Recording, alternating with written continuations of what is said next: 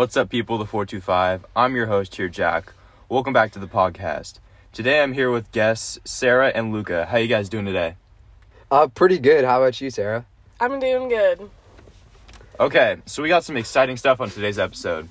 We'll be talking about our short story, Coming Home Again by Chang Ray Lee. Yeah, so the short story is about a family, but goes into detail about the son and his relationship with his mother and how her disease of stomach cancer had changed their relationship. But throughout the story, it goes through his life from when he was a kid up until the day his mom dies and a few days after. But talks about their relationship through cooking, and that's what he left with, the memory of her cooking and the recipes she used to make. Okay, so why does the author explain to the reader so much about the son coming home from boarding school for a meal? Like, what role does that play in the story? I think that the author explains a lot about the son coming home from boarding school to prove that the bond that the son and the mother have, because it shows, how far the mom would go to make her son feel at home. And then there's a quote that the author uses, and it says, "From that day, my mother prepared a certain meal to welcome me home. It was always the same. Even as I rode the school shuttle bus from Exeter to the Logan Airport, I could already see their exact arrangement of my mother's table." Yeah, I also said it was significant because, it was the first time in years that the, whole family had been together, the brother and the sister and the mom. And I feel like it was very significant for the mom because it was, the first time in a while she could have, a full cooked meal for the whole family and, have everyone sit down at, the dinner table together. And so I think it, really brought them together as a whole. And it was kind of, it was good to be back together for them. Yeah, I think I disagree with that because I feel like it was an attempt to bring the meals, attempt for the family to go back to normal and have the sit-down meals like they used to. But I just think it was, unrealistic, and it was proven impossible because, things were never the same again because his mom had cancer. They couldn't bring it back to normal how it used to be. And I mean, I disagree, but I somewhat agree with that because I think nothing's ever the same no matter what time of the year, but it's even just the thought of it being back together and being close again, I feel like that makes up for the time that they missed in a way. Yeah, that's fair. But also, the narrator chose a lot of happy flashbacks to describe his mom, while the rest of the story is so sad. Why do you think that is? I think it's because they talked a lot about how the mother loved to cook and the happy times of their life. But then it was also kind of ironic that she was the one who died from stomach cancer, which is very sad because she couldn't eat for the last couple months of her life too much. And so, yeah, I feel like her illness really brought her down and stuff. I said that I think the narrator chose to do happy flashbacks to describe his life was because, although his mother, and her illness, it was sad for, their whole family, their whole relationship wasn't based off of her illness. And then a quote that I pulled was, "After a few steps, she turned around, and from where the professional three-point line must be now, she effortlessly flipped the ball up into a two-handed set shot." So he reflected back on, a memory of her, playing basketball, just, because it was, something happy that he chose to remember her by. I think that's fair. I feel the reader was trying to show his mom as how they used to be happy and how everyone was, the perfect family in some sorts. And then now, when he comes back to the real timeline and, what's happening right now with the cancer and everything, their families kind of fell apart and she was sad. But he wanted to show that, the moments weren't always like that and it wasn't always like that. It just happened once he left and she got cancer. Yeah, I mean, I kind of agree, but also disagree with that because, it's kind of the thing that, before you die, your life flashes before your eyes. So, I guess they were just, thinking about the happiest moments that they've had and, being all together. And that's what, you want to think. You don't want to think about the sadness, right as you're about to die, even though it is sad, but you still want to, remind yourself the happy times and show that, her, lifetime was, worth it. And, she was happy during it. Okay, well, feeding off of that, I felt like the mother and the narrator used cooking as a distraction from something else. Can you feed off that?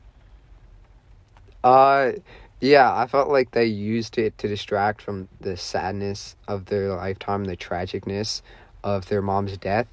because their mom was like so much into cooking, and that was like a lot of her life, that just like really meant a lot to her and was significant in her lifetime.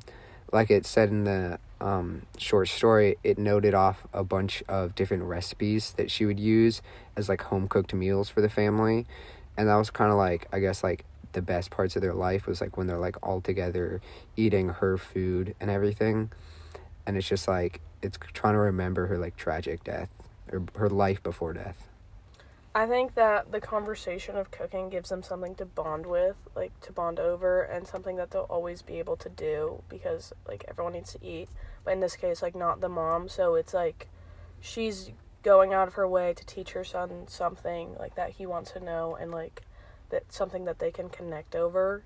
And something that the author said in the short story was, during the following days, it always was the cooking that had started our conversations. So like, even through like the sadness of the mom's illness, like they always had something to fall back onto to like connect.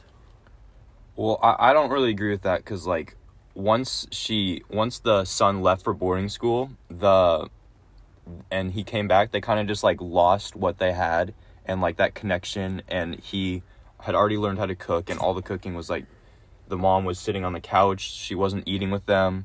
And I think they just brought up like the happy moments in the past of the cooking to distract from the obvious struggle the whole family is going through with this mom's stomach cancer. And there's a quote, and it said, "Her manner grew playful and light, and I helped her shuffle to her mattress, and she lay down in a place where in a brief week she was dead."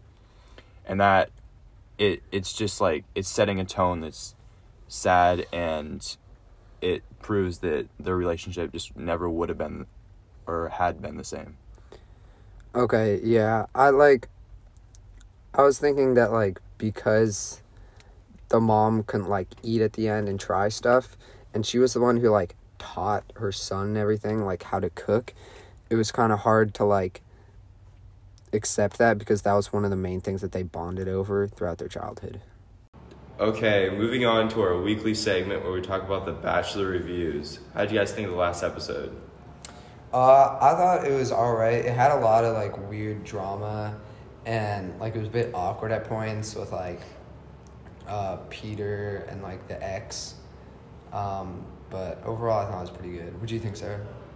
I think that this season there's way too much drama, and that Peter's not really doing a good job of, like, finding out who's starting the drama, even though, like, all the girls will say who it is, and he kind of, like, ignores it till he sees like multiple red flags, but like he should like try to do that in the beginning. Yeah, hopefully there's not another incident like Leia where they move him back on the show and starts all this drama over again. And I feel like at this point every group date is just drama.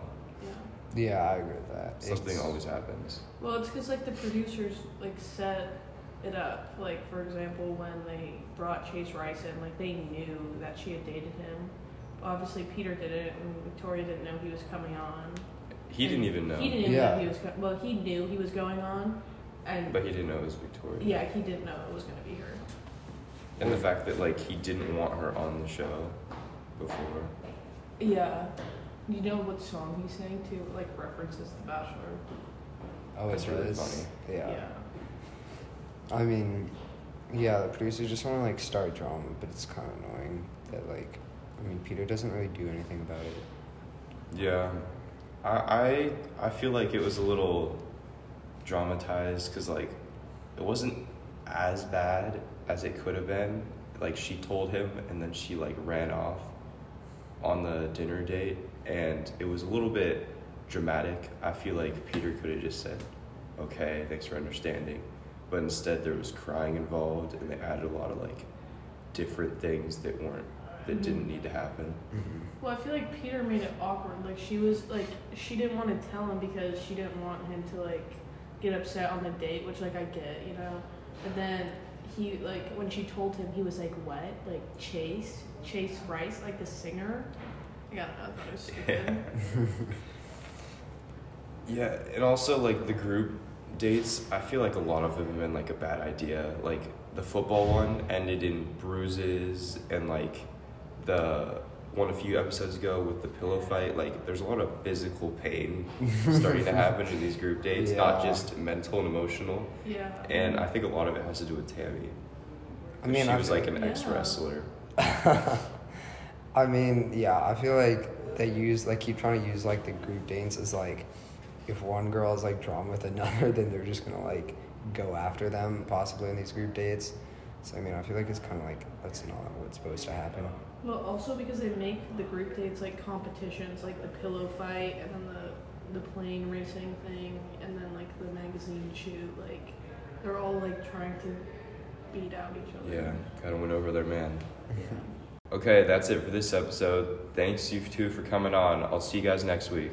Peace. Bye.